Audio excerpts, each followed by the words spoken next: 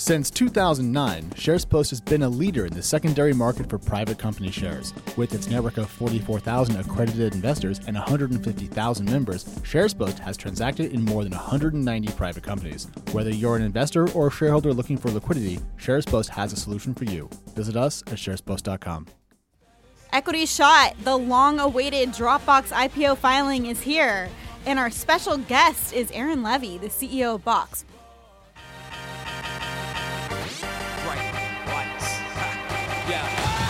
So, happy Friday. It was a really happy Friday until all of a sudden someone dropped a bomb into my schedule. Yeah. I don't know who it was, but someone decided today was the day. You know, I've noticed that a lot of IPO filings happen on Fridays. I think actually usually later in the week, which is usually when IPOs happen as well. So maybe we should just start blocking out our calendar on Thursdays and Fridays because either there's going to be an IPO or an IPO filing. But this is a juicy one. And really, I mean, we knew it was coming, but I was wondering, is it going to be Dropbox or Spotify first? Because they're both supposed to be late March or early April for their IPO. Looks like Dropbox beat Spotify to it. So hopefully they have a good debut because we know about IPO windows and everyone watches that. I'm just glad we got Dropbox first because Spotify to me is far less interesting. We've been talking about the Dropbox IPO, I feel like every year since, 2014 or something like that. I think even longer. It's always on the top of those lists, most anticipated tech IPO of the year, 5 years in a row. So. And finally, here, so it's here. Here we are. And my first thought is pretty good. The revenue number is higher than expected. I think it was in line with your expectations. Yeah, I had been asking around forever with sources. I didn't break the story, but I knew it was coming. I wasn't sure exactly when it was coming, but I was heard that the first half of this year, and I'd heard around $1 billion in revenue. It turns out it's $1.1 billion in revenue for last year. This was up from $845 million the year before and $604 million before that. So it's growing fast. Actually, I'm a little surprised that they're still losing money because I had heard such great things from people close to the company because, they've really been touting how they're cash flow positive since 2016, but they're not profitable. They lost nearly $112 million last year, but their margins have significantly improved because that compares to a loss of $210 million in 2016 and $326 million for 2015. Yes. So it's definitely substantially better, but not great. Well, the caveat here is that if you take out share-based compensation, they still lost money in 2016. But if you do that in 2017, their $165 million in share-based comp is greater than their GAAP net loss. So on an adjusted basis, they should have positive EPS going into their life as a public company. Now, adjusted is not a good word. It's kind of a four-letter word in accounting, if you ask me. But it's definitely better than most SaaS companies when they do go public. And, of course, Dropbox is older and more mature, so this is expected. But I think it's been around since 2007. It's been around for so long, I forgot when it was born. I had to look it up. That's how old this company is. But since you were a child. Literally a child. Since I was 18, yes. That's the number you're looking for. But, yeah, the cool thing is on the margin point, if you look at their cost of revenue, in 2016, Dropbox spent $391 million essentially just providing its service. Now, in 2017, that went down to just $369 million. So it cost less money to run Dropbox's business from a kind of technical cost of revenue side, well, the revenue expanded 31%. That's an insanely good margin expansion there. That's really, really cool to see. You don't see that very often in any company. And yeah, actually, one thing that I thought was interesting is that they only have 11 million paying customers out of 500 million registered users. And that's registered, that's not necessarily active users, but regardless, it shows a really small percentage are paying for the service.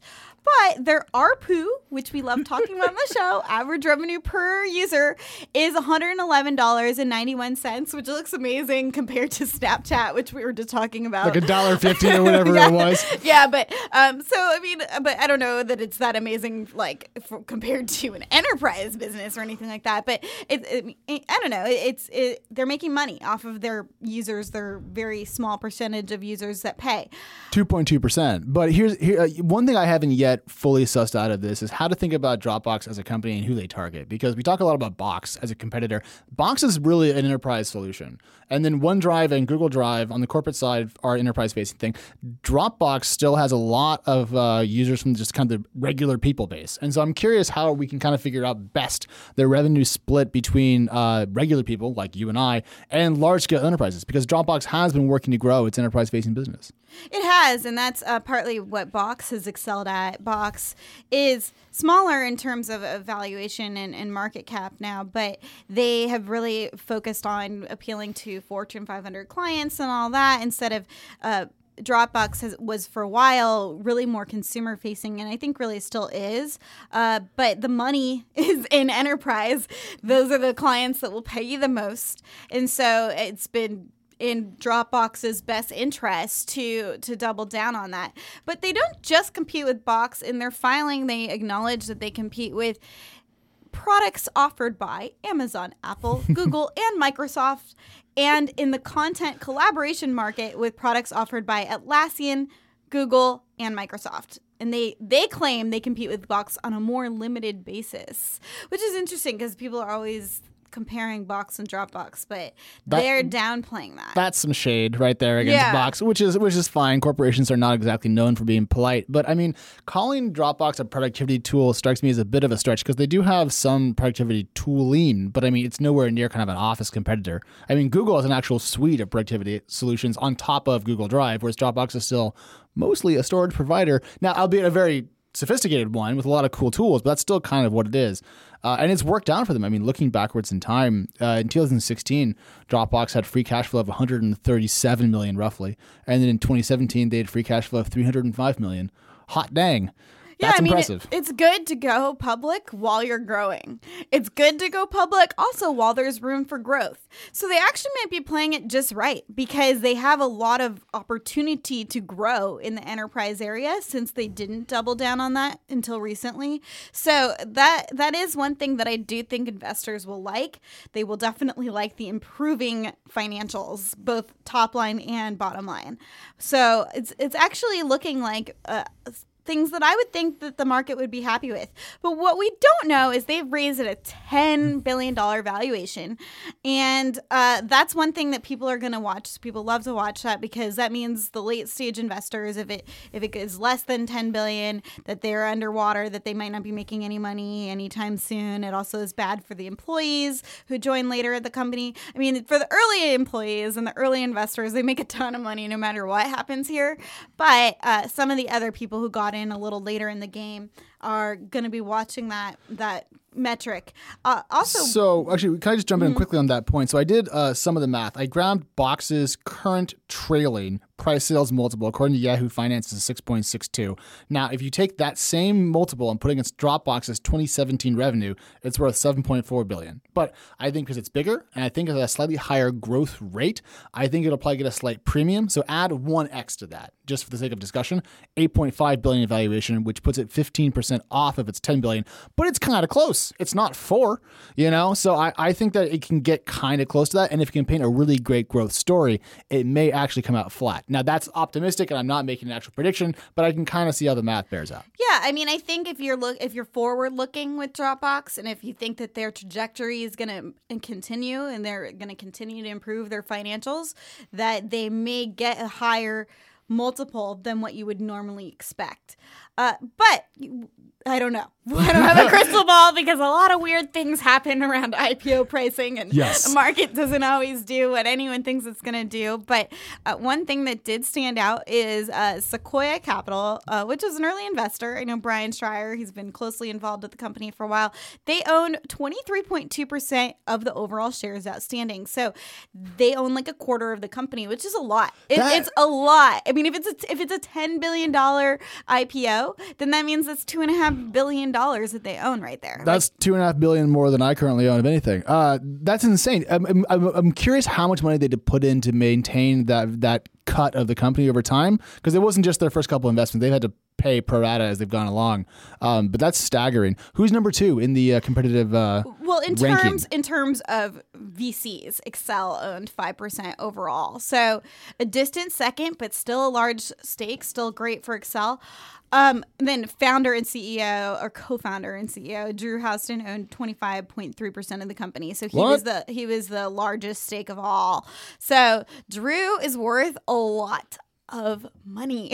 I hate to admit it, but kind of jealous. Yeah, his other co-founder owned closer to 10%. But hey, I don't feel that bad for him. What's a billion between friends? I mean, yeah, a billionaire, versus 2 billionaire. I mean, at a certain point, you just run out of ideas on what to do with your money. Right? Oh, I've got a few. Now, this is the first Y Combinator IPO. I think there's been some chatter on Twitter about that. I think that's correct. And also, it's not even the first, but it came out of TechCrunch. Yes. It launched at TechCrunch back in the day. TC50 before it was TC Disrupt. Disrupt or Battlefield or all of that, before any of us ever worked at TechCrunch or probably barely even knew what it was, because it was the early days of TechCrunch. But Dropbox is one of the startups that competed. We have these competitions at TechCrunch where it's actually gotten very competitive to even enter the competition, where we have thousands of startups. I don't even know the exact number who are applying to present on stage at our events and in front of investors, and we have winners and all that. But Dropbox was in one of the early iterations of this contest. So I went to either the TC40 or the TC50 back when I was a teen. So I theoretically could have been there. I definitely saw it when Mint launched. I forget if that was the same year. And I also was there when Mint got sold. Kind of a crazy saga. And Yext, which went public last year, was also one of these companies. So really big wins for companies that are associated with TechCrunch early on. Just saying. Hint, anybody? But they're going on the NASDAQ. So that's huge for the NASDAQ, because the NASDAQ and the New York Stock Exchange have had this bitter rivalry about tech for the last few years. Actually, NASDAQ did much better than the New York Stock Exchange last year, but for a while, they were neck and neck. And the New York Stock Exchange in general tends to get bigger IPOs, whereas the NASDAQ gets more of the tech IPOs. Generally speaking, they're probably going to email me both and give me stats, and they always are changing the stats designed to define what a tech company is.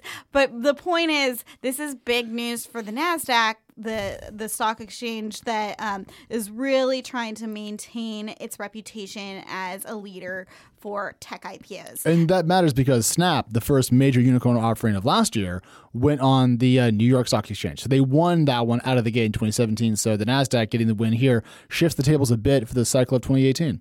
Yeah, and I mean they've had quite a few big ones as well. I mean, if you look at the NASDAQ 500, like there's so many different companies that are NASDAQ listed that are tech, but in recent years the New York Stock Exchange has given them a run for their money. So that's an interesting rivalry. The ticker is going to be DBX.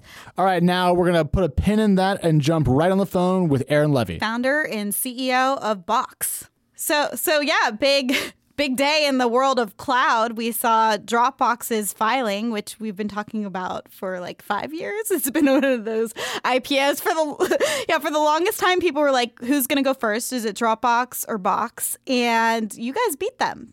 Yeah, I think we handily beat them by about 3 years, but it's certainly exciting to see them go public. It was cool to see their release. It's always fun. You're in this meeting and it says Dropbox S1 filed in your text messages, and you jump out and that changes the rest of your afternoon. So that's been my day so far. We've over the years certainly heard rumors about the numbers and what the business looks like, and it was cool to kind of see it finally on paper. But in general, I think they built an impressive business. It's a very strong business model, very strong economics. I think it's very clear what they're focused on and what they're going to be good at. It's a business that is very, very efficiently optimized for the consumer, professional, teams use case and segment of the market. Obviously, that's a very different segment than we're focused on. We're focused on more mid-market to large enterprises. And as such, you see very different economics in the business. So, for instance, they have that they have a little bit lower retention rates, a little bit lower gross margin, but they have a large number of users and customers, and they're generating a lot of cash, which is awesome. So that is in contrast to, we have a much more sales heavy business model, which means that that eats up more cash, but in return we end up focusing on much larger businesses. So actually, I think their business on its own is an awesome business, and it's very well positioned, I think, for a great IPO. Yeah, that's right. They have 500 million registered users, but only 11 million paid users. It does seem like, though, that they're encroaching on your territory a little bit. They're trying to shift more to large enterprises. Actually, specifically, they mentioned Box in the prospectus. They said, we compete with Box on a more limited basis in the cloud storage market for deployments by large enterprises. So is that bad? Are you concerned about that? I'm not necessarily concerned. I think that their market is, again, kind of consumers, teams, small businesses. We're obviously focused on large enterprises. I think there's a tiny bit of overlap. We occasionally see them in the enterprise, but very, very rarely. And I think when you zoom out and you look at the broader landscape, and I think this is even called out in their prospectus, but this is a $50 billion market when you add up the storage infrastructure, content management software, document management systems, security tools. All of that spend every year goes into traditional technologies that help companies, whether it's a small business or a large enterprise, manage and secure their information. And so we are both trying to disrupt that in some way. But if you sort of zoom out, there's actually Microsoft, there's Google. So this is certainly a multiplayer market right now, and our job is just to stay squarely focused on the enterprise segment, not deviate from that whatsoever.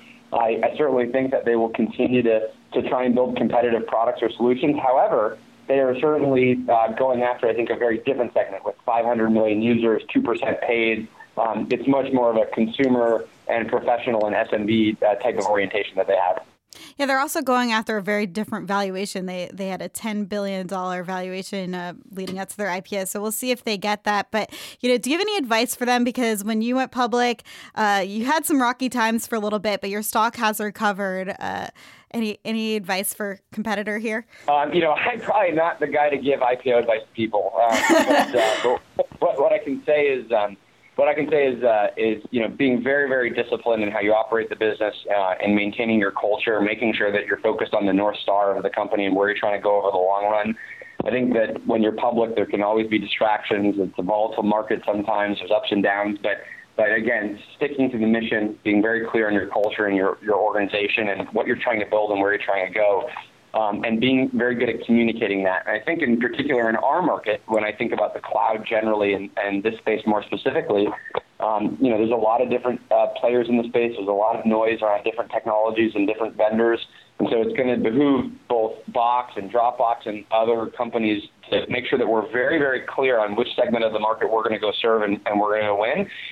We're, again, very clear that we're 100% focused on the enterprise, and I think they're going to be going after a little bit of a different segment. There'll be some overlap here and there, but I think the space is big enough for at least the two of us.